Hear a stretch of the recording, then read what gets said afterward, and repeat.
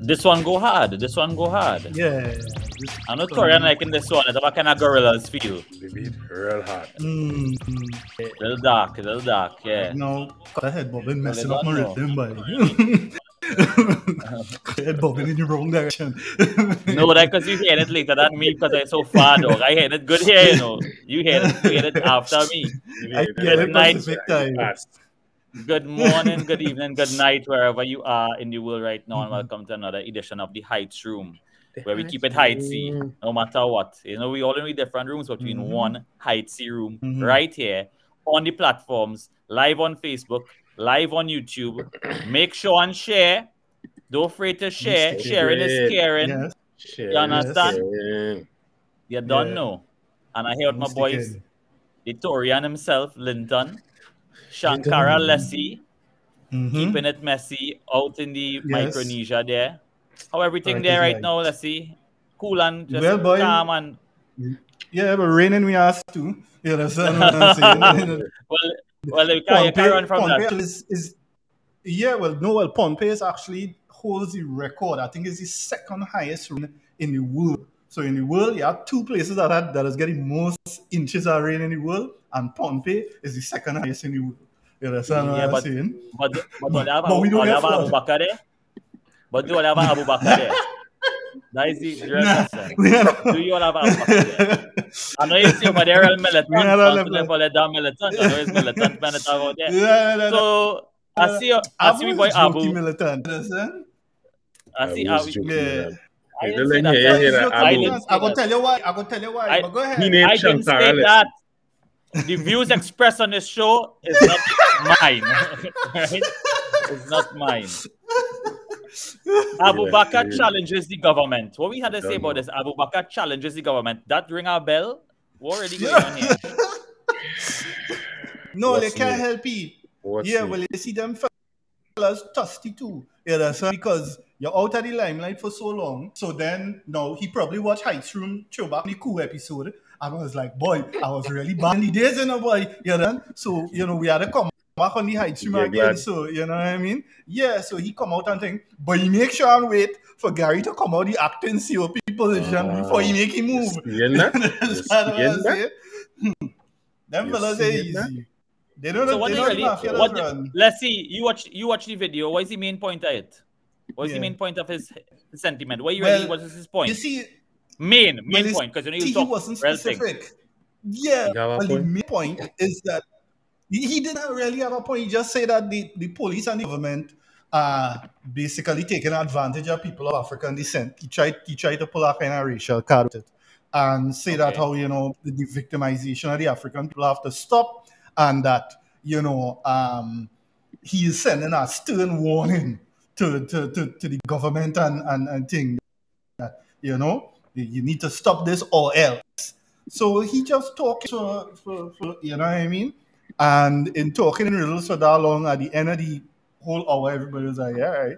You understand what I'm saying? But at the end of all of that, you know, I still say, you wait until Gary go on to say that. You understand what I'm saying? Because he just go and knock and was like, and he'd be like, yeah, hello, are you Mr. Abu Bakr? You understand what I'm saying? Police would have reached by him. Time is everything. You understand? But, you know, Shambi say he's an timing is influencer trying to make some content. That's all he is. Yeah. He's not a simple man. Yeah, he need to get TikTok. You understand? Well, moving on to some more serious matters, hopefully. Hopefully that matter not really hopefully. serious, because he can be serious, hopefully. Mm. Less than 1/3 of the children population is vaccinated, and the minister is lamenting that fact. You know? And I mean, Yeah, well, I don't know what they were expecting, because children are living with parents, and how much of our right. parents are vaccinated. You know what I Adult mean? population want to be Mm. vaccinated. Yeah. I know it's crazy. Yeah. It's sad. Well, I guess the prime minister, not threat, but his saying to Yeah. get serious with people who not going to school. I guess it didn't really hit any. It didn't convince Mm-hmm. anybody otherwise because Mm-hmm. plenty children. I was talking to some friends of mine, and Mm. they also children not vaccinated. So I guess online learning for them. I know they're doing Mm-hmm. online Yeah, well, that's orientation the thing. Yeah, yeah, today. yeah. Today's Well, Wednesday. No, online tomorrow's learning will Wednesday. be. Online orientation. Mm-hmm. So And looking like well, everything online. if it is one child is vaccinated in a class, then it's online learning for everybody because you're not going out to do one child. You know No, what I mean? exactly. Right. Exactly. So Exactly. it's That really next thing too, how up in much? the air right now. Yeah, but It's really up principal in the saying air at as to all. how. Principal saying at all, Qatar, in terms of like what is the minimum amount of people you have to have for teachers to come out and teach? No. Hmm. No decisions being made until decisions. It's a top come down thing. So you can't really look to say something because that whole thing can get turned if tomorrow they say, all right, we start massive for everybody. You understand what I mean? Right. So you are Right. looking to nobody are looking to over think. You know, that's not we think Right. here.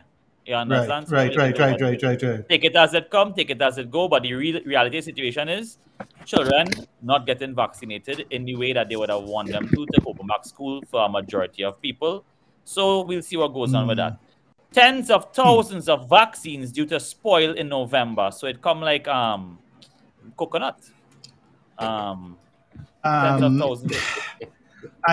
Well, that's why it's singing like you know, a man make a macaroni pan and forget it outside in the night and forget to put it in the fridge and next day it spoil.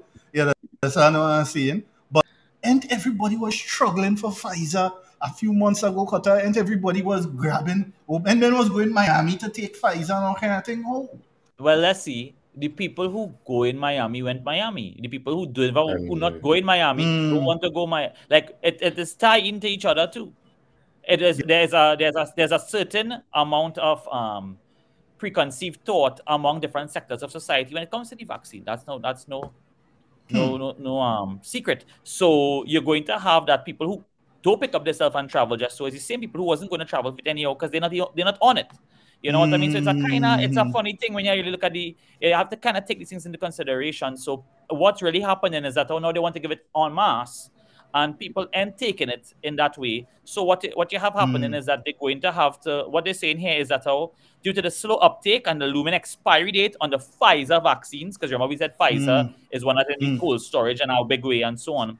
Minister of Health Terence Dial Singh announced that teachers and healthcare workers would be eligible for the Pfizer vaccine come well, that was August 29th, they say. So that was before. This is an older But then let me ask this. No. This is the saga. This article is the whole saga. So that was August 29th, and right now they're getting it. But going down more. But then tell me this, Dokota.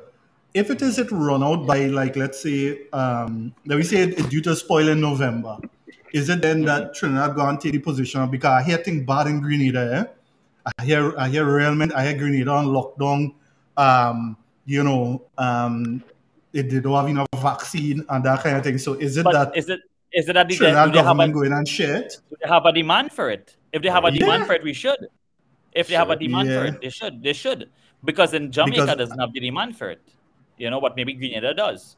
You know? So yeah, as you said there, let's see, for Pfizer, they donated 305,370 doses will expire sometime in November. Now that's all that was donated. Obviously, I don't have all the figures here, how much was used, but all of them would have had an expiry date of November, right?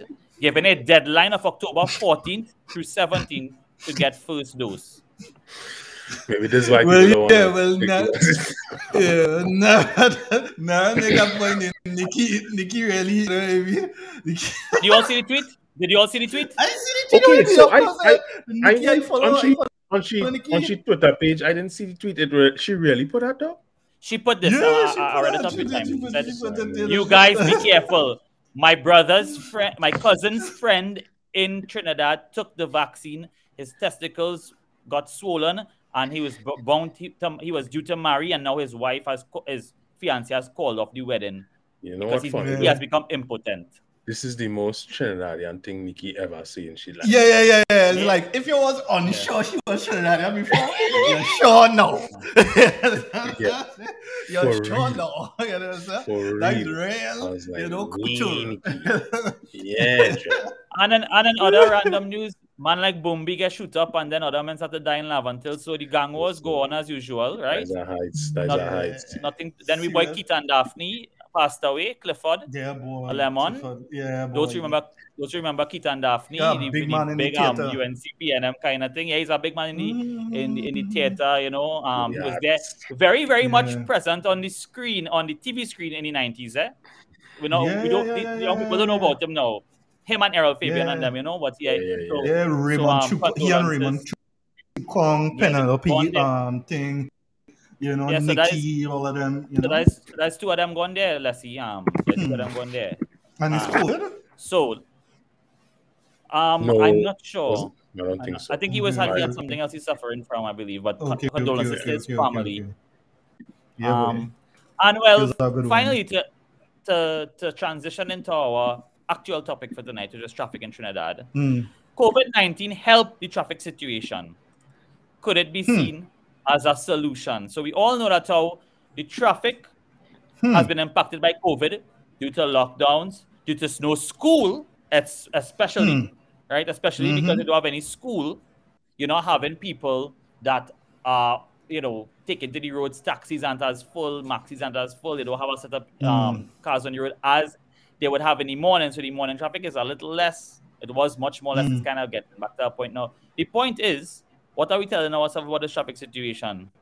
Well, that's a serious thing because that show, it's not just hard structures there, but it's a social reality too. Social, I agree with that. Is we need to change our mentality. I should think all them foreign news we bring down. Sometimes, so as a man, all I know I just come down from Canada every once in a while, and it's be amazing to me to see when I just driving through the amount of cars and people yard, bro. Yeah, dog. Dog. Is fascinating. It's like everybody in the household who could drive, have a vehicle. So you're talking about like 6 cars in 1 yard. 3, 4. Yeah. Like you're running out of car park space. But all you know in Micronesia is the same thing. All of Japan foreign use vehicles and thing it is sell long here. You understand what I'm saying? And it's foreign use dealers and that kind of thing. We ain't reached the point yet where the criminal element evolved to the point where the thief in car door and thing, and it have a market for that yet. But hopefully it has some time before that come down here. But it just goes to show, it's all kind of different factors. Like traffic is a real complex beast, Dread. Yeah. You know? Yeah. And it's a great equalizer, as we said, because at the end of the day, no matter who you're reaching it, you're in it. You're in it. Yeah. So, whether you're in BMW or Lexus or whatever. Yeah. So our guest tonight. Dr. What we know about our guest tonight? Furlong. A fellow of the American Society of Civil Engineers, a fellow of the Institute of Transportation Engineers. So he's a real fellow, fellow of the Association of Professional Engineers of Trinidad and Tobago, APETT, is called APET probably, I'm not too sure, and a member of the Association for European Transport. He's a past president of APET, and Dr. Furlong has been involved in professional practice in transportation, planning and traffic engineering for more than 34 years in both the public and private sectors within Trinidad and Tobago and the wider Caribbean region. We welcome Dr. Ray Furlong. Welcome, Dr. Furlong, to the Heights Room. Thank you very much. It's a pleasure to be here. So, Dr. Furlong, your company, the consultancy, is called LF Systems, right? And they would be pioneering, if you want to call it, this kind of work in our country, in the region, when it comes to this topic, when it comes to these issues. Can you tell us a little bit about the saga of LF Systems? Yes, well, LF System was actually a pioneer not only in Trinidad, in the Caribbean, in the area of traffic impact assessment. Previous to that, and in fact, still in many of the islands, they do that. The various public works agencies, ministries of public works and so on, they do that type of work in-house for developers and so on. But in the first world, that is done by the private sector. So I initiated that sometime in the late 90s. Okay. And yeah, we do other things in traffic and transportation, but that is really our core business. And I hear you. Is still. So what are some of the more interesting local or international transportation projects you would have worked on, just off the top of your head? Because I know there will be many. Right. Well, in terms of the Caribbean, one of the widest projects I did with sometime in around 2009 was we studied 17 of the Caribbean territories, and I visited quite a number of them as part of the work. Not all of them. Some of them we studied from their data and remotely, but we studied the overloading of trucks in the islands, which is the problems of course, damage to the roads and so on. Of course, a safety issue as well in terms of runaway trucks as a result of being overloaded, damage to cranes at the ports, the potential for damage to cranes and so on. So that was a big work for us. 70, as I say, 70. Another useful project to me was we did some we studied the transportation issues in Belize City in Belize. And that's outside of here. Way back in the 90s, as a young professional, early 90s, I as an individual assisted my supervisor in some local studies, that's more transportation modeling, planning and stuff in India while I was a student there. In Trinidad, some of the projects that jump out at me now even is I did for the Point Lisas energy executives, I did a study of disaster emergency evacuation plans to simulate it, the real-time simulation of disasters. I didn't come up with the type of disasters, emergency and so on. They came up, I think it was 10 or 12, and they gave me the details of it. And we collected the data of the existing traffic at different times of the day, and we superimposed the type of disaster that they detailed to us, and we simulated it in real time, including what to do. The model, the model would have simulated where to pass and to evacuate and so on, and then we came up with recommendations to build resilience into the estate. I'm not sure how much that was done somewhere around 2012.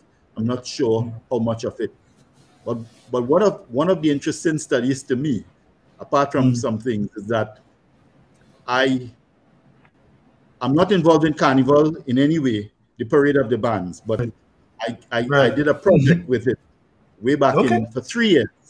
For 3 years, and it actually resulted, they implemented it. And I monitored it and so on, and it actually resulted in the reduction in congestion and the parade of the band. Sorry? The band traffic. Okay. By so 4 that's hours. when the Socodrome came up? That's how the Socodrome evolved, yeah. When people like Dean Hacking and so on saw it, they said, hey, this has a potential. But you know what was strange? The results coming out of it. And by the way, the board then of the National Carnival Commission, I actually used them to understand where the most of the problem was actually on the drag. They couldn't understand why.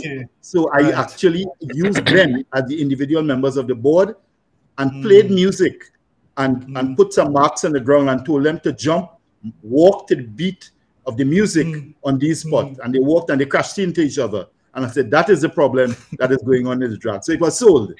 We implemented it, but what came out of it, funny enough, then some of the stakeholders came back to me and they said, when Carnival was ended by 5 o'clock that particular year, the parade was ended that year. They said, who told you we wanted Carnival to shorten that much? It's like they like the chaos.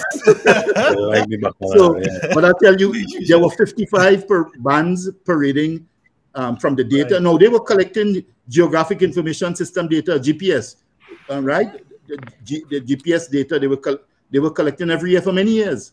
And I simply used that data, put it into the transportation models, treated the system as a train. So we had 55 trains operated on one route. Of course, the computer crashed many times because 55 trains for the software and so on.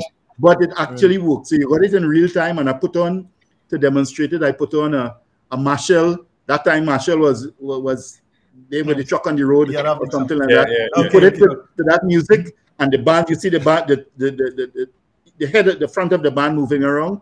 And then we actually went on the ground. I walked about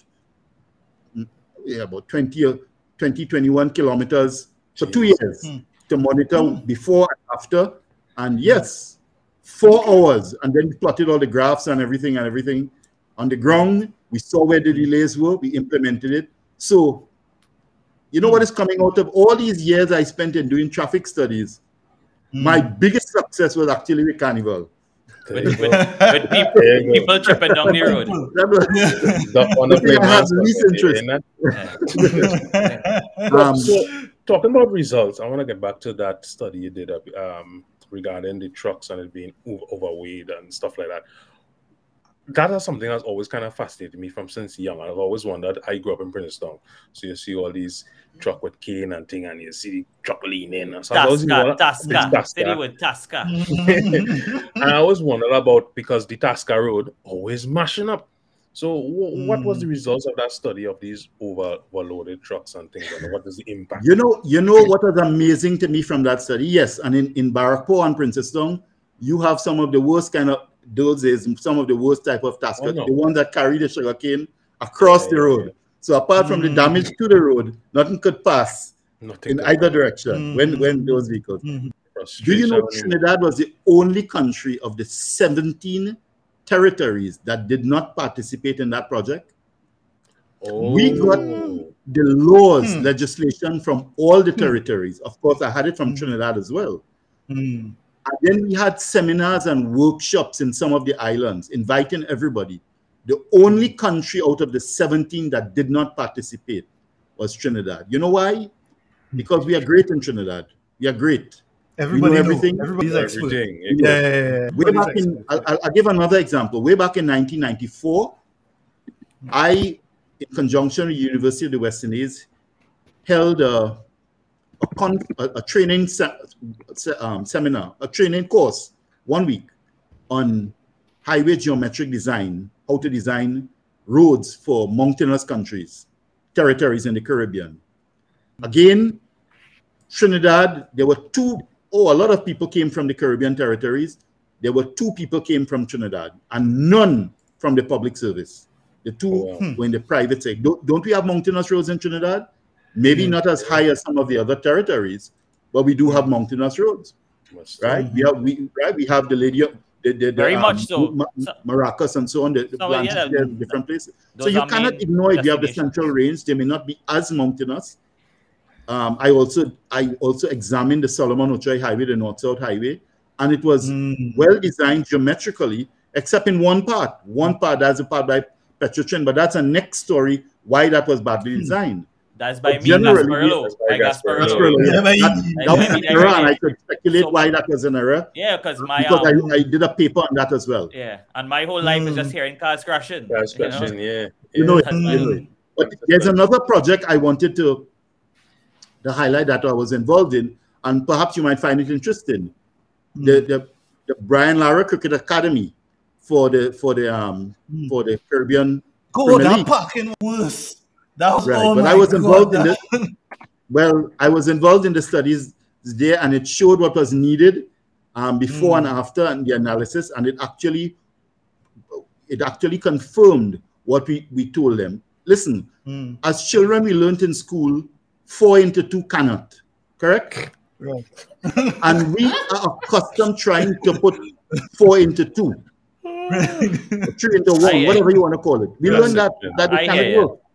Or sometimes you may have heard colloquially the China bottle syndrome or the nuts bottle syndrome. You flip the bottle suddenly, and nothing could flow. Nothing could So come. listen, it is not the solutions. Let me start off by saying the solutions to traffic are not obvious. If they were, we would have solved it already. Exactly. But everybody feels he or she sits behind the driver's seat. We know what the problem is. Of course you know, but you know it from your perspective. That's it. The transport manager, traffic manager, has to deal with the perspectives of everybody, including you. The collective. The collective. It's not the individual. And that is why in the next life, I will not be doing this again. Because it is always a negative criticism, right? There's no thanks in this. Nobody sets out a career for thanks. But why? I'm not masochistic. Why? Right. Yeah. Doc, let me ask. I mean, we have three major things to really tell the story, right? Which of traffic in this country for this episode. And one of the first parts of the story is how did traffic get this bad, right? I mean, I live in South and was working in town for about 5 years. I was living in Marabella, all right? And I used to have to hit that highway every day. And you talk about the north-south highway. So I want to get into that a little bit because I think we unpack different projects. We would kind of gradually get to some of the roots of the problem. Just taking south to north. I want to go to north, right? I have a car. I want to go to north. Why has traffic gotten so bad over the past 20 years on the highway? I just had dog cross the road. I'm happy you go there because that is exactly where I want to start, right? And I want to tell you straight off that I don't think many of your viewers, perhaps yourselves as well, will appreciate where I'm going with this. Right. Because it will betray people's lack of understanding of what are the causes of the problem. You see, what you are experiencing, what you just described, and many others are really symptoms of the problem, not the causes. We have a little equation we use. It's not a mathematical equation, it's just a relationship. And it goes like this. Land use planning minus transportation planning is equal to traffic management problems. Interesting. Let that digest a little bit. So when you have land use layouts and programs and so on, and you do not have the relevant transportation planning, you are reaping the rewards of that. You might be surprised to hear what I'm about to say. We do not have any agency of government in the public service responsible for transportation planning. What do you mean by that? So is the transport branch, but the transport branch. Well, let's talk about what they do. Right. My understanding was when I used to deal with Zanim and Mahadev, great guys. All of them was great guys. And Dexter and the guy that retired, who in Calco now, I forget his name, Ganesh. Roger Ganesh. All right. Roger Ganesh. I would get and talk to them. I would get away with the gods of the traffic. If you talk about traffic, you had to talk to them. So my thing is that as a taxpaying member of the public, I would think that responsibility lies there. Well, let me start legally. At the very least, legally, that is the responsibility. Talk to me. Well, I'll come to that. In fact, one of your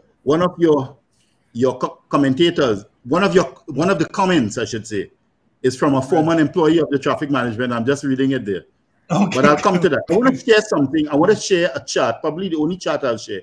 May I do that on your program here? Is it easy? Sure. Yeah, just share. Let me just thing that says share screen there, and I will have to just bring it up.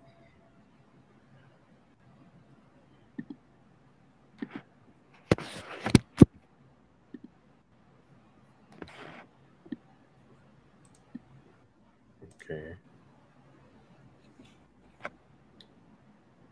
Tell me as soon as I can do it, and I'll do it. So you gotta hit. So next to the mic, is the camera. Just go ahead and share. I pressed the share already, so I can put it in. Yeah. Tell me when you're seeing what you see, because I'm not seeing anything come up. Wait. Maybe scroll down to Orion and see if it's underneath us. Yeah, don't try that. Me again, nothing. What you seeing there, Doc? On your end? Is it a link or is it a... Yeah, just share entire screen.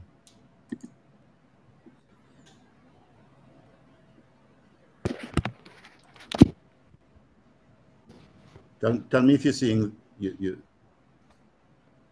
Nothing yet. That's okay. We could always come back to it. We'll come back. Okay. Let me tell you it then in words because.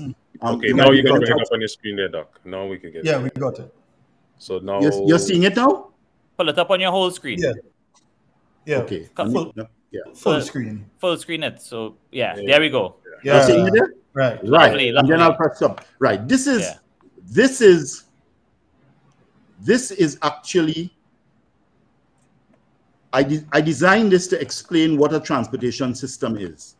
And you can make it specific to public transport. You can make it specific to different types of transportation modes that you have, okay? But this is just the generic form. It starts off with people. Note everything I'm telling you. It starts with people.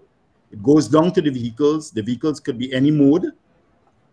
It goes down to the routes. The routes could be road, air, water, river, sea, like that. Terminals can be parking garages. It can be public transport terminals and so forth. Right. Stations and so on. And then it swings, you see it swinging to the left and the right. When it swings left, you talk about maintenance. As you know, maintenance is a bad word in this country. Right? So because, right, in any form of maintenance, and transport maintenance is no exception. And then it swings right to information and control. Right? We hardly have signs. I always give an example. If I were to take you to Port of Spain, you're going there for the first time, and I put you at the Cipriani roundabout, better known as KFC roundabout in Port of Spain. I put you down there at Brian Lara Promenade, and I tell you, go and get a taxi and go St. James. Yeah. Most people will not know what to do. Yeah, it's true. Right? Because there's no sign telling you walk up Frederick Street, and you will see by Woodford Square there, where to get. You will not know because there's no sign. So information and control. But so these are the components, and of course they have to be interactive and they have to work together. Right. But we have concentrated. If I were to ask you, name the primary focus of attention on our transportation system in Trinidad, which one will you tell me? Road vehicles. The routes, right? Yeah. Good. I'll come back to that just now when I talk about the National Transportation Plan. And the second thing since 1990 or so has been vehicles, right? The foreign use vehicles, the imported use vehicles. We'll talk about those too, right? I'll stop sharing now. I'll come back to the talking. That's okay. I can take care of that. So you go. Good. Right. So what I'm trying to show, what I've been trying to show, let's talk with the road. In 1967, 66, 67, we did our very first national transportation plan for this country, right? Tori and you're in Canada. We hired some Canadians. Very interestingly, we told them, write your own terms of reference to do what you think is necessary because we didn't have the kind of expertise then. You know what they did for this country? They did a road plan and called it a transportation plan. Everything was road. Everything fit. Everything concerning public transport and transport terminals and everything else fit on about 2 pages. The entire thing was a road plan called a National Transportation Plan. No, that is. However, at the same time, around the same time, the country of Singapore, the island, was formed just around the same time like us, and they did their first national transportation plan. They're a quarter of the size of Trinidad. The island of Trinidad, they're a quarter of the size. 4 times the population, just over 4. And their plan focused on public transport. Till today, Singapore is the paragon of public transport in the world. In fact, there's a joke. They compete with Hong Kong. Who is the better territory for public transport? And you know how they compare? One this year would have delays of 15 minutes in a day, In a day? Delay. One will have it. This time Hong Kong beat them. Hong Kong has less than 15 minutes of delay. Right? We have had a plan where the horizon year is the end of your plan, right? For listeners who are not familiar. Our horizon year from 66 was 1985. So 1985, we should have achieved everything by way of implementation in that first study. Do you know today, just 40% of that plan was implemented? Just over 40%. Till today, just 40%. So what have we achieved with that first plan? Now, you may argue there was a plan done in 2005. I see it, yes. You're following. Interesting thing about that, and I've written many articles on that, right? I used to have a weekly column in the Newsday. I wrote 444 articles either. And I challenged that consultant. By the way, that was a 24 million TT dollar study, yeah? 24 million. Right. That's not a small study, yeah? That's a huge study. Which study is this? The CNTS study? CNTS. Comprehensive National Transport. But do you know that the very consultant that was doing that study to prepare a plan for transport for a future, before they finished the study, they were awarded project management of the Rapid Rail? Now, how does that work? How does that work? Is that conflict of interest there, you think? What do you think that they're going to propose? What do you think that study was going to propose to the country? Rapid Rail. That we need Rapid Rail, right? But I mean, even after a while, the study was rejected by the very same people who hired them. They were fired after paying them 10 million. So they say. So they say they pay them 10 million. I don't know. Right? But let me say this though, Doc. Let me still say this, right?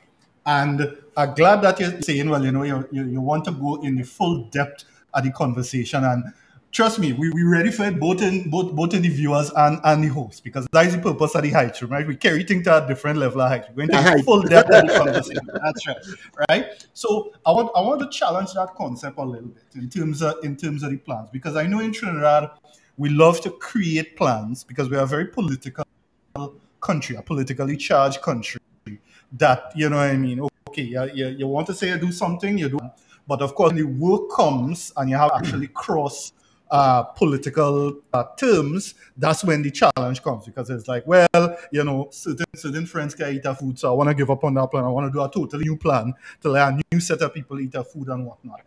But starting with the North to South Highway, from my understanding, and talking to a friend of mine out here, a mutual friend, Dr. Jared Osborne, also a trafficking out of Miami, he had a point that to me hit me very, very strong, in that he said, well, when you're transporting, where you're transporting, vehicles or you're transporting people? And I stopped and I was like, oh, I didn't think I'd like that. He's like, it's people you're transporting. Forget how you're transporting them. It's people. And the conversation of moving forward, I think, is to understand how to interpret congestion. So for the layman, we interpret it as I was going north in the morning. I had to stay traffic because a dog crossed the road and everybody had to macro. You understand? For me, that is a capacity issue. Is it a capacity issue? All right, I'll explain. Incidentally, and Gerard could tell you a whole lot more. Gerard was actually a member of the consulting team that did that study. They didn't like it. He was one of the local firms, right? And I'll come to the people side of the transportation, and I'll answer your thing on congestion. Right. But I just wanted to deal, because I have it in an order so that your listeners could see where I'm going with it, right? So I wouldn't forget to tell you about the definition of congestion and and we have a rule of thumb of how we can analyze the amount of delay. We use a rule of thumb as traffic engineers. So I'll explain that. But let me go from the point with the transport study and the road study towards the vehicles now. as of the early 90s, and I wrote you a note before this to give so you can get an idea. The emphasis of successive governments has been making car ownership cheaper by facilitating their use by progressive capacity improvement. So two things government have been doing since that time. They have been expanding the roads, creating capacity. What is capacity? Capacity is the number of vehicles that can pass a point on the road. One point, you stand up at the side of the road and check the number that pass, number of vehicles that pass. That's the capacity. The ability of the road to accommodate those vehicles, right? So that's like added lanes.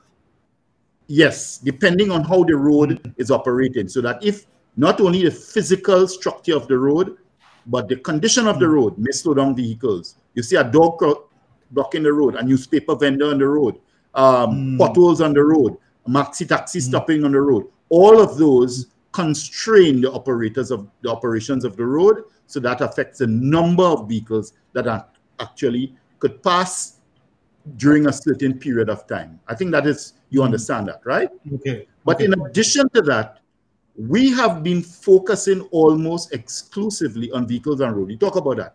But until 1990, the imported used car industry did not exist in the Caribbean. Didn't exist. Oh, really? But yes, until 1990.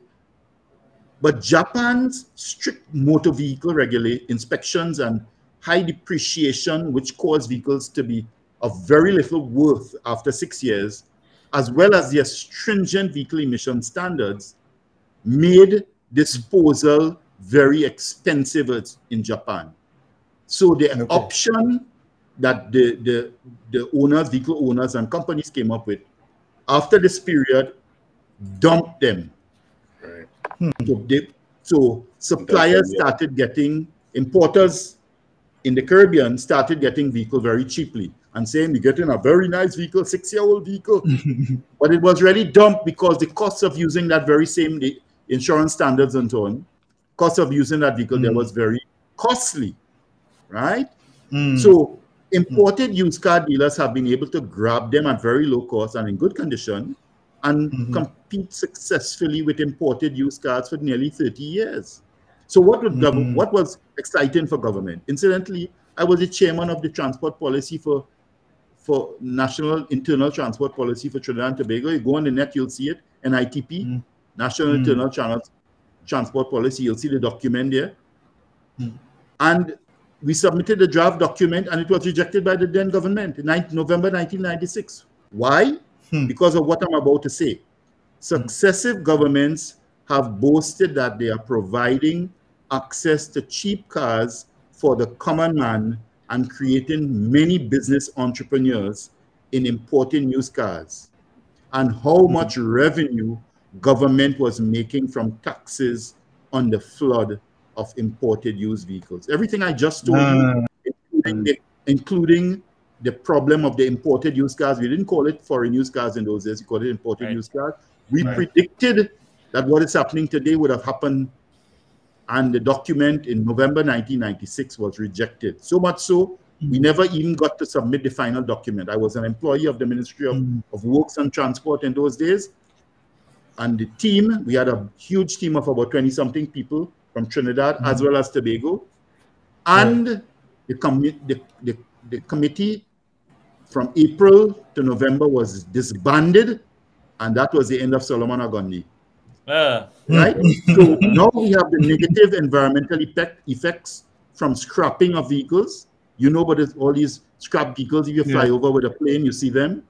Poor visual part of dump vehicles. Solid waste problems, the scrap tires, because we have imported used tires as well.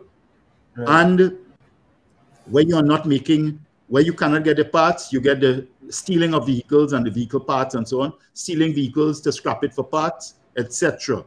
So it didn't happen overnight. But one more point on that, one more statement on that point.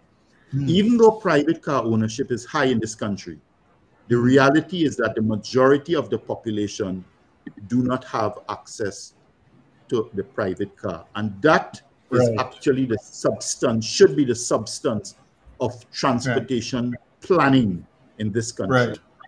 The future of transportation. Yeah, okay, go ahead. I'll stop there and let you make your point. So then let me carry that thought a little further then though. Because for me, I only have foreign use car because that is all I could afford. Most people, Doc, when you graduate and thing, you're making no set of money. So to buy a new car is almost impossible. You understand what I'm saying? So I don't know who their market is, but you're quite right in terms of, well, get into the mind of the actual average millennial then. You know, why you buying the car? Well, I buy in the car because cars taxi then used to come in the back of Marabel, the back of Gopolands. You understand? For me to get out of there, I would have to walk for about 10 minutes to go and get a taxi to go Sando before I get a taxi to go town. So then now I will add to that and say there was also a failure for me in whatever projects that was implemented for pub to get access to the public transportation network for all of these communities safely. So now for me, as a guy from South, I was excited about the rapid rail. But to me, so let me get into that then. So I want an option. Why rail system? Why is that not? We come to the rail. I wrote about 100 articles. They're all there. You could go and see them and use it. But you probably wouldn't like the immediate answer that I'm about to tell you. You see, you are speaking from the perspective of a male. You know, if I was a woman talking to me there instead of you, she will sound completely different from you. Hear how? Right. There's a saying: when men have money, they buy a car. When women have money, they see body children. See the difference? It's a wicked cycle. Disposable income and equity. That's why, remember I told you equity is a major part of this discourse. The narrative has to change to equity. And equity, not only from the physically challenged and the able, but equity from the perspective of gender. Women are the ones who are facing, women and children, who are facing the majority of the insensitivities towards transportation planning. Right? That's why I started off this conversation saying that the transportation policies are always effectively from the driver's seat. And the drivers most of the time are men. Most of the time. So that it's a wicked cycle. I'm sure you see early on mornings, the women and children, well, when things were normal, pre-COVID, when things were normal, you would see them 5 o'clock standing up with the children, finish combing the children here. Right? Waiting for, and I don't call it waiting, I call it hoping. Because a major part of the problem is public transport. And I want us to come to that. Public transport, which is given in the first world, which is a given in the first world. We have never had management of public transport in Trinidad. Never. It has always been. Right. And by the way, just as a sidebar, and we'll come back to it. Taxis. We have a unique phenomenon here. Taxis are operating as mass transit vehicles. That's why when you see a stand, you see 20 cars parked at off-peak periods waiting for people. Unbelievable. It's the most foolish thing I could say that has happened to our public transportation system. That you have a mass transport vehicle transporting 4 to 7 people at a time. And you call it a taxi system, but it is forced to transport as a public transport vehicle, mass transport, because of no plans for public transport. But let's stick to what you're saying about the desire. How do you get to your mobility? How do you get to move around to access mobility and accessibility? How do you get to access your desires, where your destinations and so on? We should have never had it this way. We should be planning for people. It starts at the top people, not planning for vehicles, not planning to make business people out of public transport. Listen, here's what's going to happen in the world. Here's the next thing that we are going to have, the next phenomenon we're going to have in Trinidad here. More dumping. The developed world, they're always trying to think of sexy things to do to keep their vehicle sales on the front burner. The latest sexy move, and I spoke to an audience in India, And you know, you're talking a big audience when you talk India, right? Right. In June last year. Autonomous vehicles. You heard the term? Autonomous vehicles. Right. In North America, you already have semi-autonomous vehicles on the road. I've driven them already. But you're talking autonomous vehicles. Okay? That's the next wave that the vehicle manufacturers are hoping that takes the world. Because people have bought what they want to buy already. However, right along with that, we have electric mobility now. Many countries have, in the next 5 years, they will no longer have fossil fuel vehicles on the road. Diesel, petrol, many countries have it already. 5 years time, by 2030, 2025, no fossil fuel vehicles. What do you think going to happen to those fossil fuel vehicles? Where they're going to go? Die for we. You're going to get BMW cheap. You got BMW for 10,000. Why is that BMW you're driving? It's 3 Series. You get me? And people here, I mean, the obsession with the vehicles, you know, the culture, you know, that you know, everybody, you know, has to have a car. Everybody has to be a wet man. It has become normal. You know, we have these. They'll be like Jamaica. Jamaica already have plenty. But you know what happened? We signed in 2017. We signed the Paris Agreement for carbon emission reduction. So we are forced to go towards carbon emission reduction. We have to go the way of electric mobility policies. We have to go. Barbados is the leading Caribbean territory in this area. They have already, and by the way, that Trinidadian who was rejected in Trinidad went there and did the policy development and guidance. No surprise. In Barbados. You're not surprised, right? Good. And that is who? And no, that is who? That's him. Right. Okay. Just making sure. But so we have to go that way. They're already going that way. The big ticket items are for those, if you know about, and if your listeners know about electric vehicles and mobility, the charging infrastructure and so on.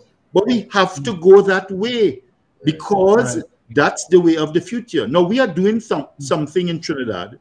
We are developing a hydrogen plant, not for the primary purpose of fuel cell technology for the electric vehicles, but it can work as a spin-off. It's for something else, but it can work as that. So we can come back on the front line in technology if we desire to help our need for carbon reduction and get back on the right track. And this so is on. new gen.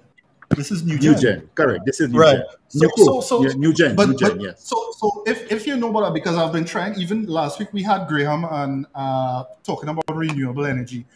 Yes. And I did, you know, that kind of idea of hydrogen energy and what it is. What is it really, Doc? Is that something that could act as a power source and then almost set that infrastructure for electric? It can, because the process is electric. You remember, your energy production is only good as where you're getting it from, the raw end. And if you're getting it from natural gas as our electricity, our energy production is now, then you're still not 100% renewable. You with me?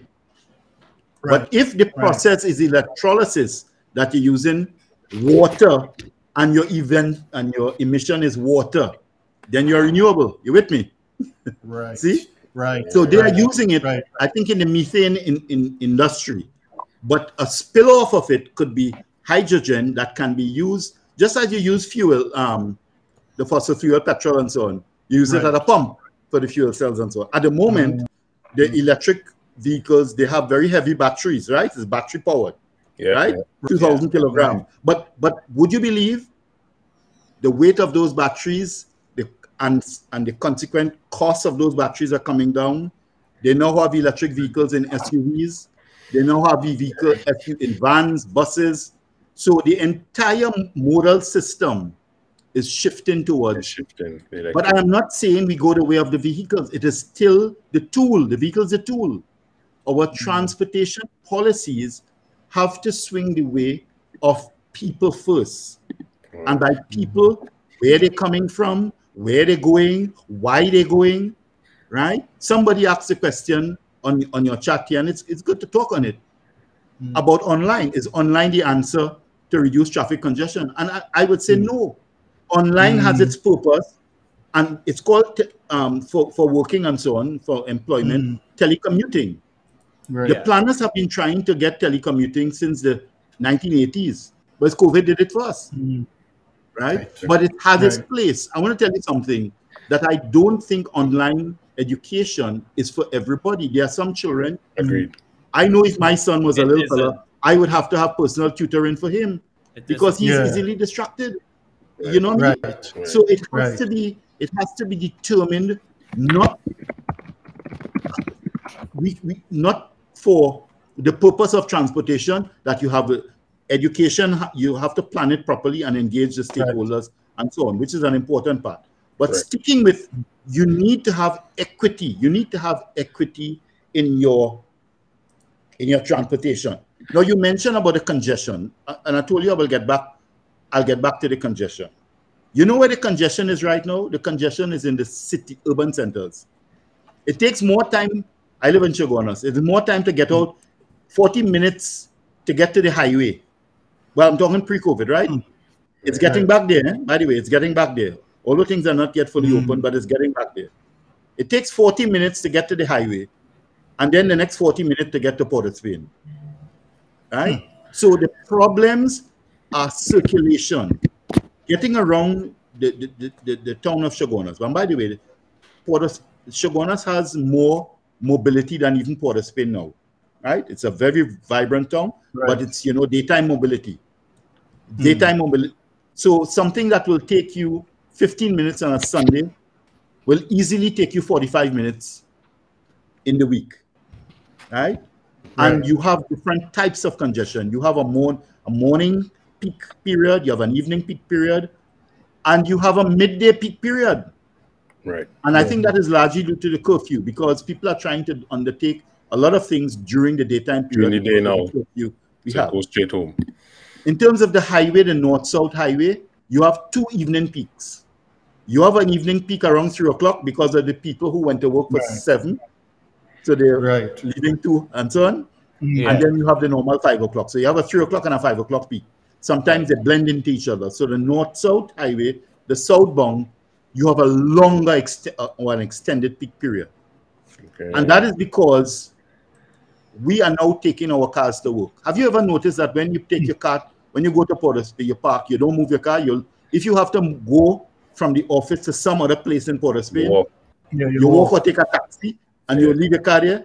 So the car is no longer taking you to work. You are taking the car to work. So to kind of fall in a little bit about this, so as you say, falling about making it about people and transporting people. How feasible is a light transit, rapid transit system in general? Right. That is where I'm going. The future, there are 3 things you have to look at: short term, medium term, and long term. So in terms of the car, that's what I'm talking about, the car here now. We have to find ways, and please note it, we have to find ways to reduce the vehicle kilometer of travel. In the States, you call it vehicle miles travel, VMT. We have to reduce the VMTs. The States, North America, and so on. You have to find, when you go into the books, you go into the annual statistics collected by the Federal Highway, by the Ontario government, and so on. You will see VMTs. We have to find ways to reduce the VMTs, vehicle miles of travel, which means what it is. It is the amount of miles traveled by a vehicle annually. Okay? And of course, they usually divide that by the population of the city. So you get the vehicle miles of travel per capita.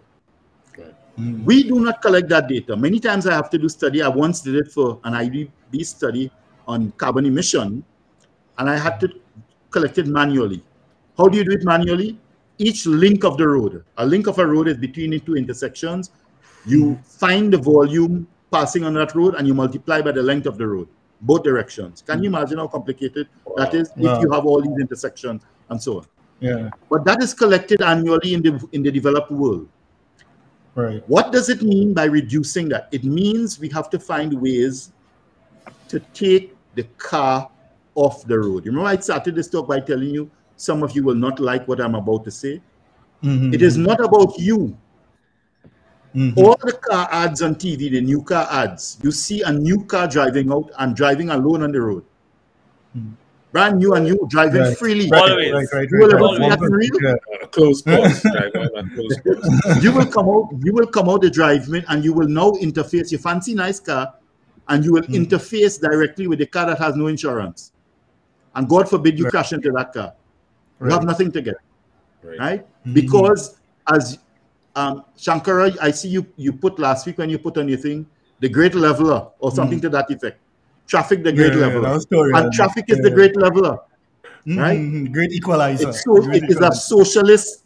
It's a socialist situation. Traffic has brought us down. Everybody on the same level. Everybody on the same seat, except that the people in the public transport vehicle, they are more affected than you in your private car because you causing the congestion for them. Right. But then, Doc, if we look at it from a perspective of, and I asked this in previous shows and to kind of take us to the rest of the discussion because big projects we're going to talk about now. I go in and give you, Doc, $5 billion US, right? $5 billion US for the next 10 years. What are you going and spend it on and why? Right. What big capital projects? I know I appear to be dancing around.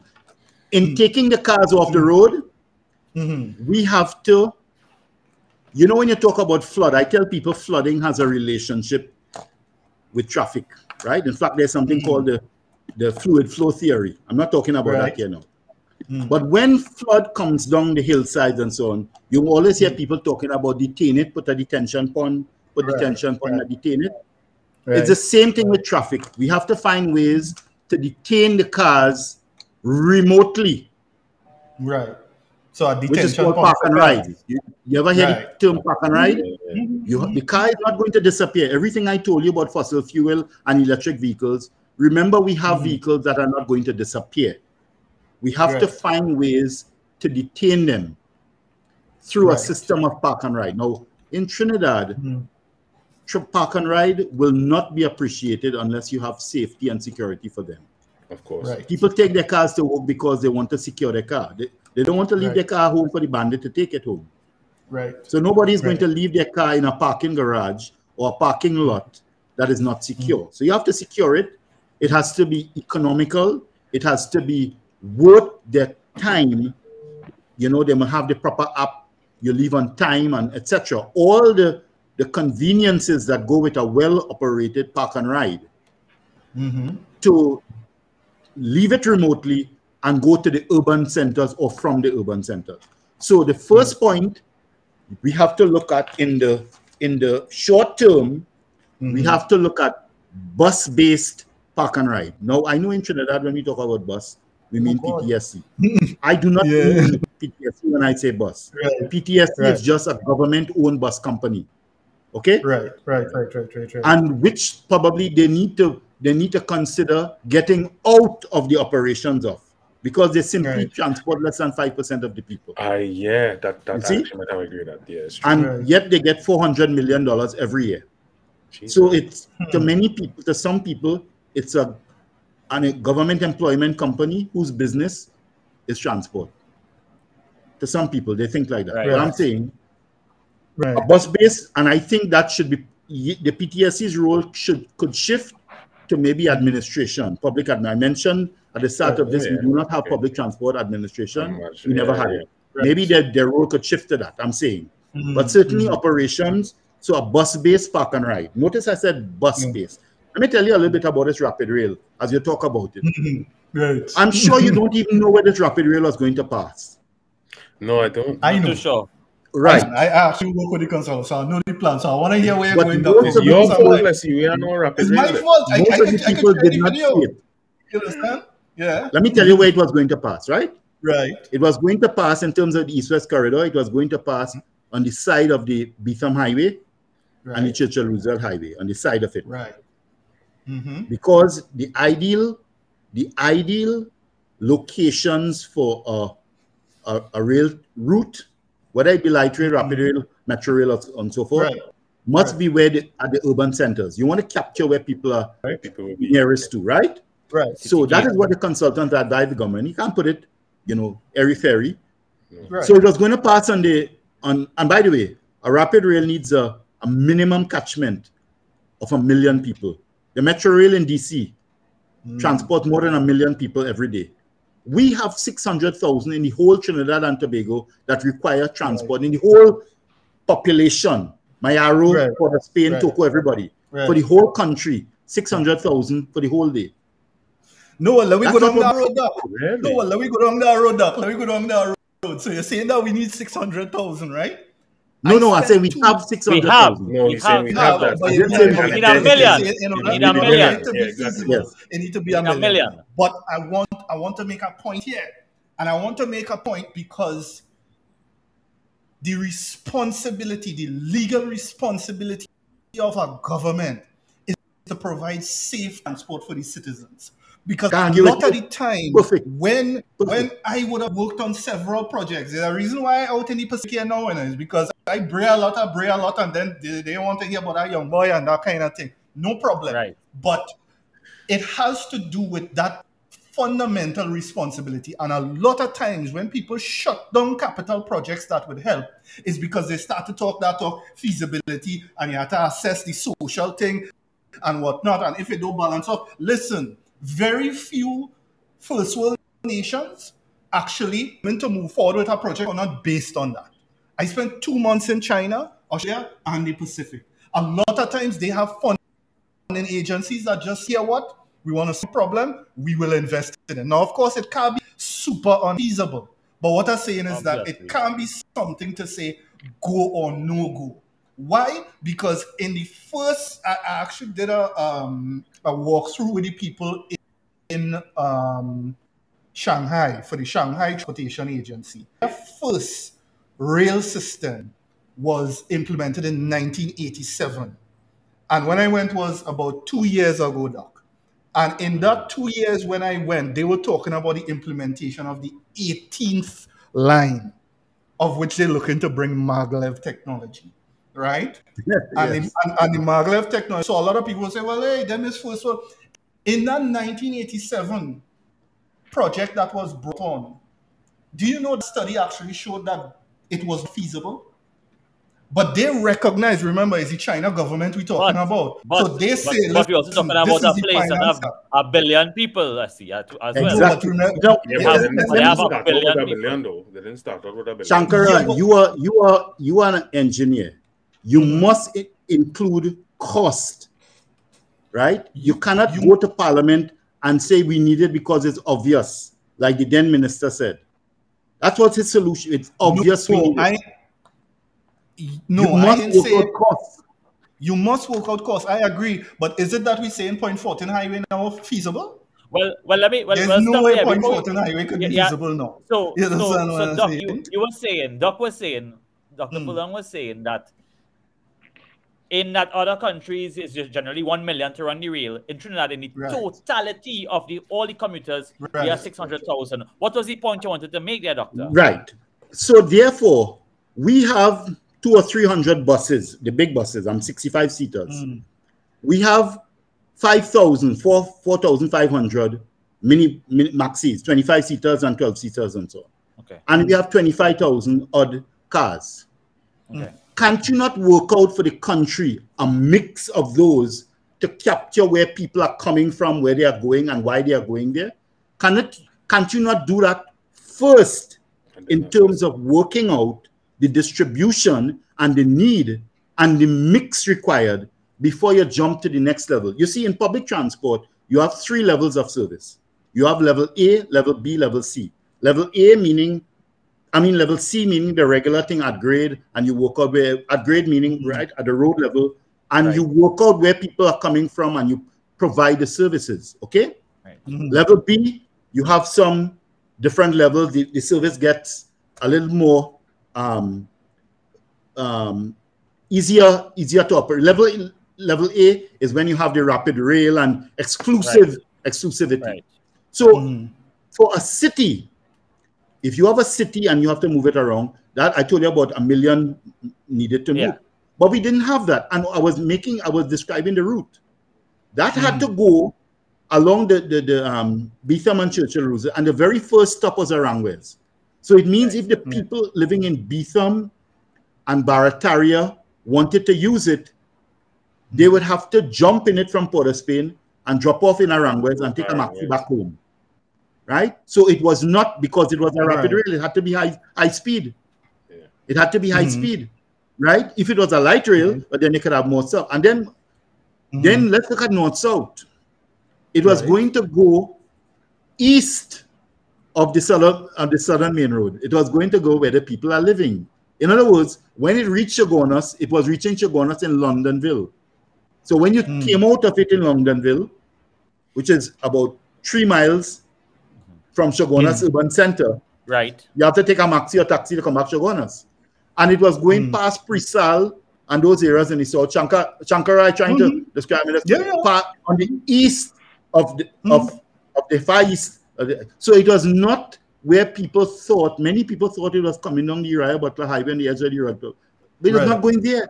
It was going where the people are living. You asked about the Point 14 Highway. Let's talk about the Point 14 Highway. Because I did some analysis. Well, so I could tell you that the problems I face is, you understand, and I want to make a point, Doc, before you go. Wait. So, Doc. Yeah. We're trying to say that how, when in actuality, the rapid rail system was not feasible.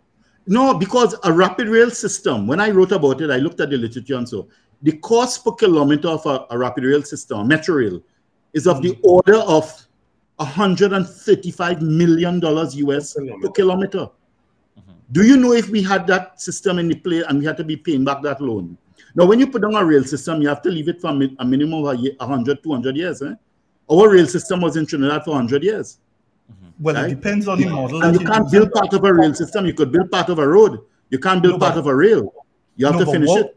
But what's your financing model for that, Doc? That the persons will pay for that concept of how long it'll take to pay back? Is it that you're thinking that it will be direct pay in terms of what people pay to them in order to pay back? Is that how you envision that's a good question you're asking. Let's look at what Singapore did. I spend a lot of did. time on PPPs, and I don't think that that's the best way to finance. Well, let's look at the Singapore model. What Singapore did. Right. Singapore, of course, they have they are a city state, right? Right. They have 4 million. So they have 3,000 buses. Not 100, 3,000 buses, 2 metro systems, 2 rapid rails. Right? They built both of them. And they bought the buses and they have private operators to operate it efficiently. Correct. They don't, and government doesn't operate it. That's right. And how they did and that. And they have the market for it. Exactly. And you see how they structured that had to do with it makes it feasible for our operator. It makes it attractive for our operator. So the stakeholders in Trinidad were never given information on the rapid rail. I'm telling you, we were not. Right. You notice everything I compared what is outside. We were told that we needed it because it's obvious. Yeah, that is on Hansard record. Wasn't the best. That's true. Right. You never. We just hear the word rapid rail about obvious. All right. Well, let me go on the Point 14 Highway now because that billing, that almost done bill, almost is a relative. Point 14 Highway. I did some analysis on it, and I think the state company is very bad at explaining, not bad at doing it, but explaining what they're doing. That that road is needed. Both the connection road. I don't care what Kublal Singh and other jumping up. That road that passes around to Siparia, it is a connectivity issue. Both areas are needed. The area that is going direct on the north side to the Point 14, as well as the circulatory route passing through Siparia. They're both because it brings connectivity to the entire southwestern peninsula. I analyze it and I prove that. But it is not being explained by NIDCO well. It's not that it is wrong, but they're not explaining it well, right? But I am sure, Doc, that if you do a post-analysis now, yes, how you say that will show that it's feasible? Well, because it's close to 8 billion, huh? Well, Well, let me tell you something. I'll answer you with 2 points. Not easy I'll answer you with 2 points. Yeah. Let me answer you in 2 points. And the worst one I'll tell you second.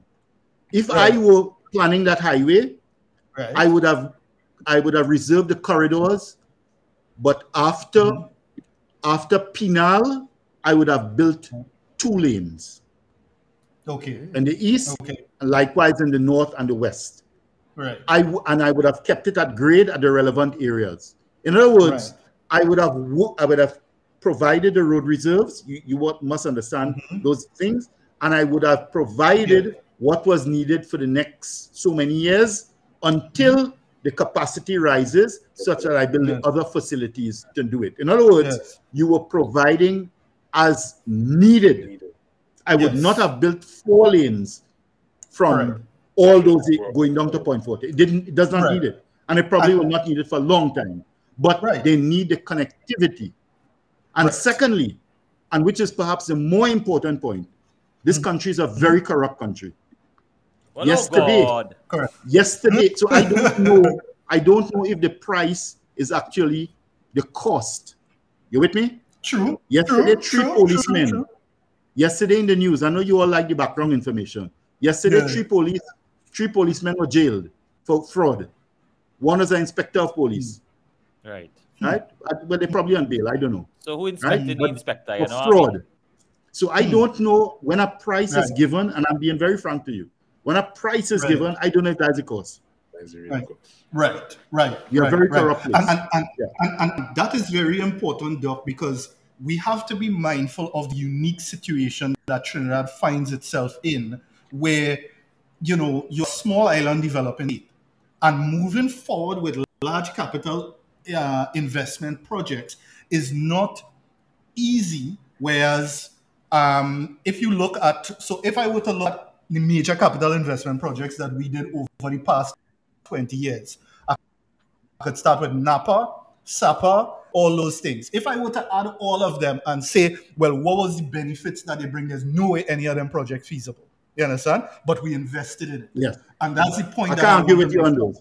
From a small, and I'm saying that, Doctor, the perspective that the FSM, the Federated States of Micronesia, is exactly the same thing.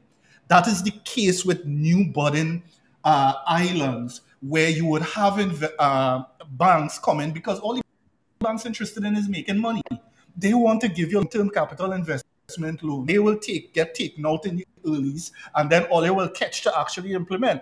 They make their money at the beginning, and then all you figure out how to think it. So that in transport systems, however, in my mind, I'm saying that a lot of people put a lot of barriers to this in terms of we can't do this, we can't do that. I remember Engineer Doc had told me, well, listen, we already had the bus route, we already had the highway.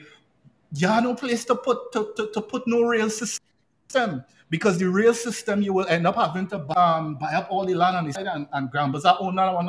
You know what was the first structure I saw when I went to Shanghai, Doc?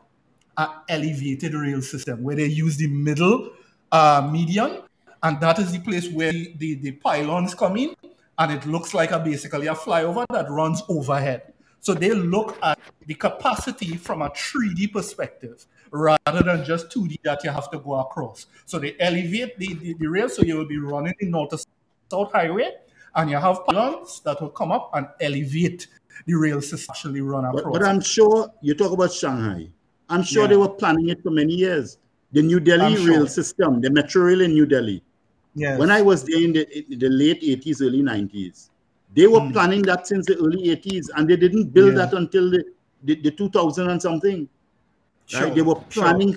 They were planning for it, and this one, say, quite frankly, I'll tell you, I believe a light rail system could work within Port of Spain, a tram system, provided it is properly planned and not government road. Let it be concession for PPP, right? Yes, and let them work out the numbers and so on.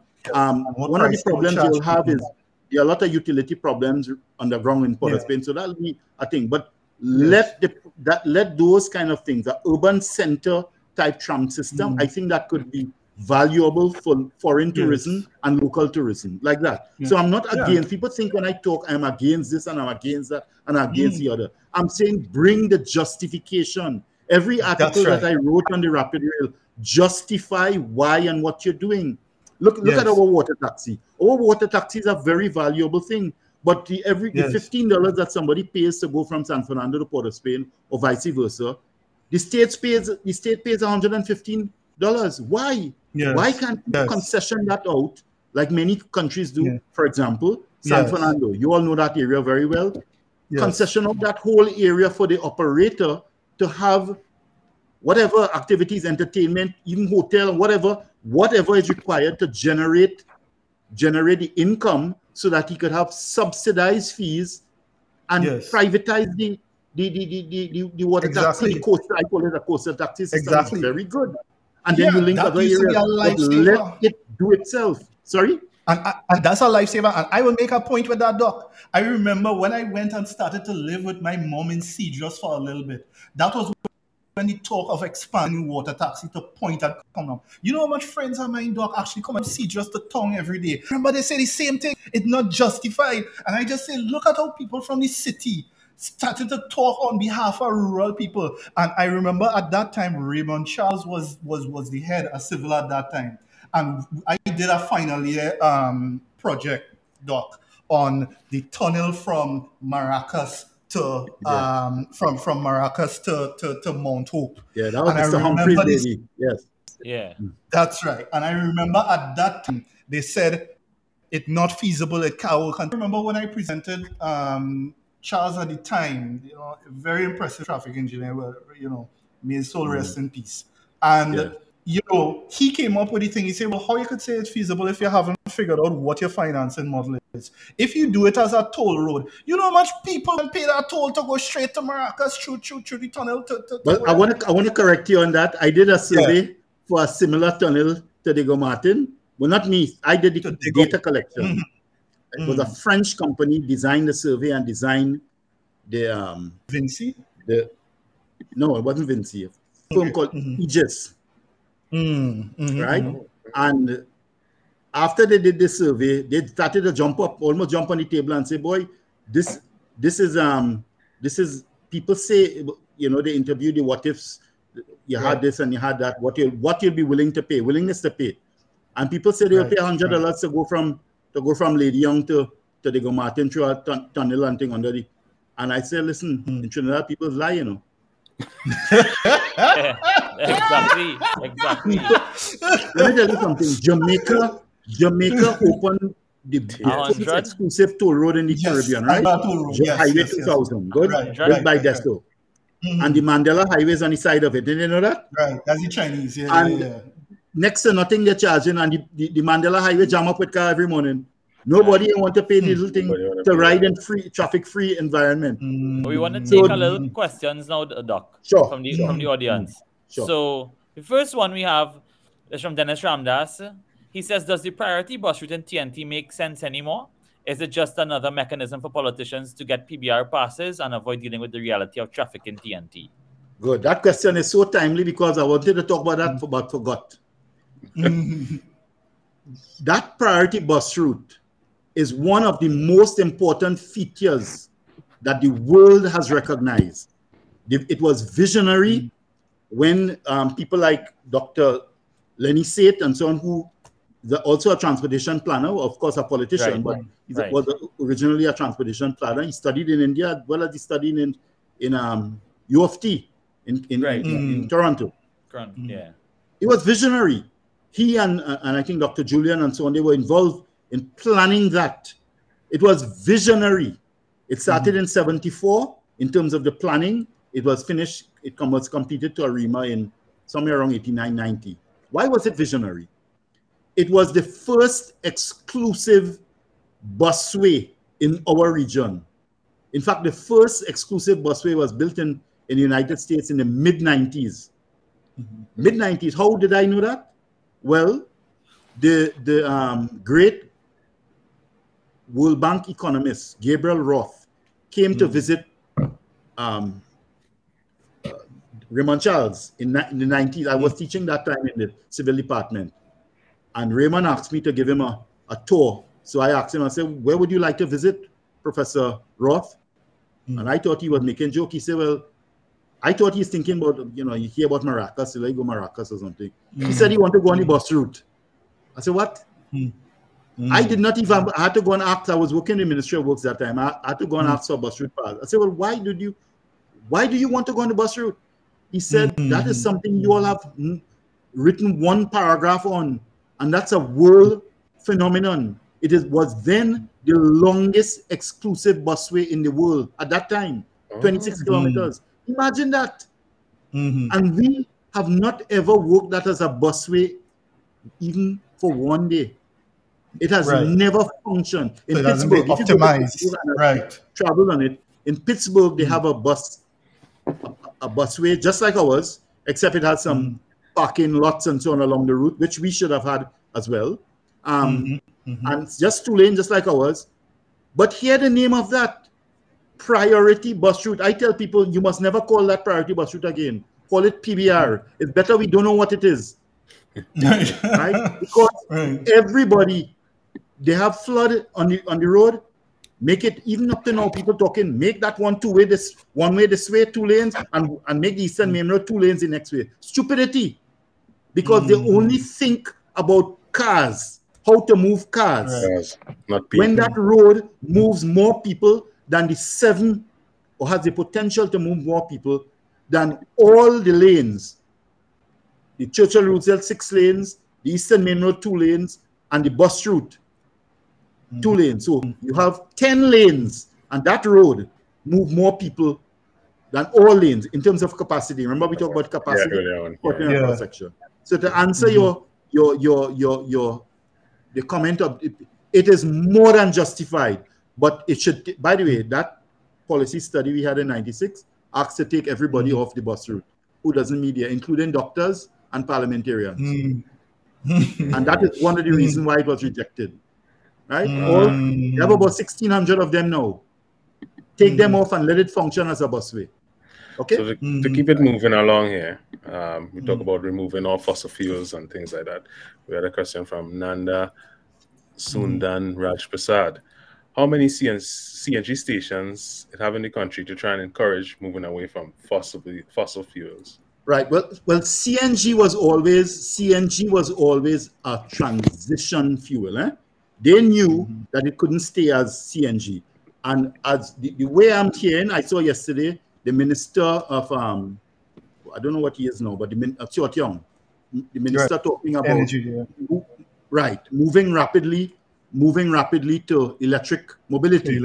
So it seems that even that transition CNG is for a much shorter period than we would have initially thought, the public would have initially thought. So it appears that they're going, and solar powered battery and charging stations. So it appears that way from what I'm reading. Fair enough. Next question. Mr. Ramu.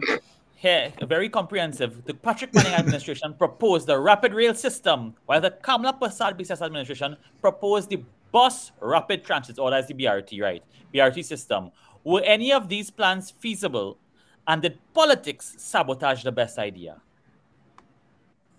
Well, Dr. Townsend, the Maxi people, myself and others were involved in sending a report to IDB.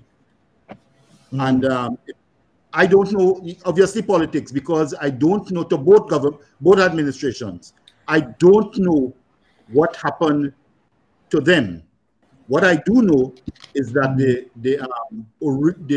bus rapid transit was shown to be very feasible, and not only in terms of its applicability, but in terms of its deliverability, much shorter time frame.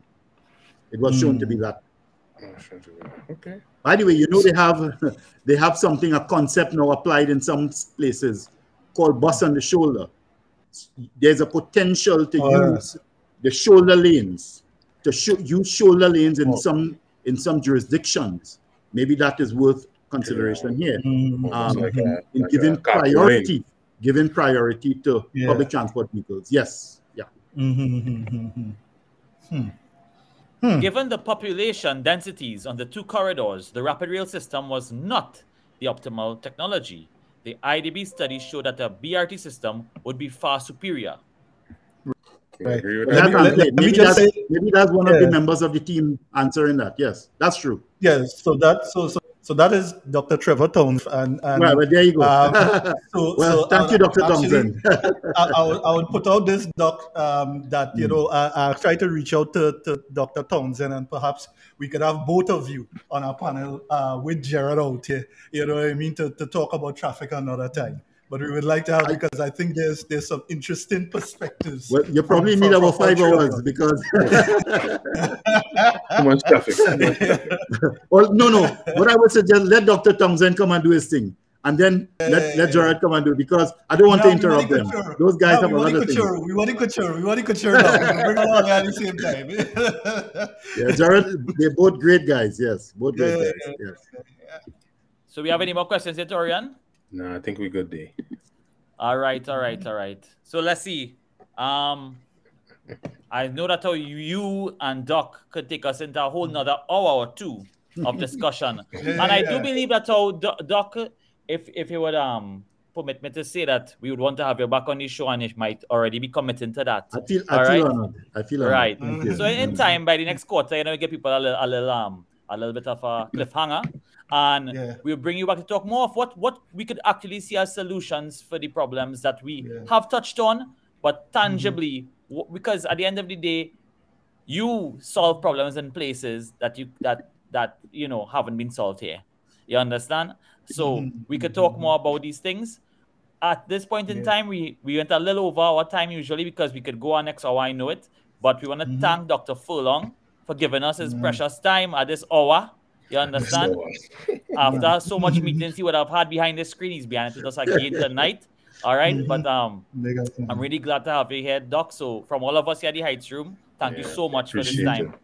We want to thank all the viewers for logging in and giving us that little questions with the questions and so on, engaging in the Heights. Right? Let's see, as usual, you are the architect or the engineer, of this correct. Don't call me architect, you'll get me in trouble. Of this episode. And Torian, I want to thank you for all your help with putting it together as well. From all of us here at the Heights Room, take care. We'll pick up next week. Blessed love. Thank you. Thanks so much. Take it easy.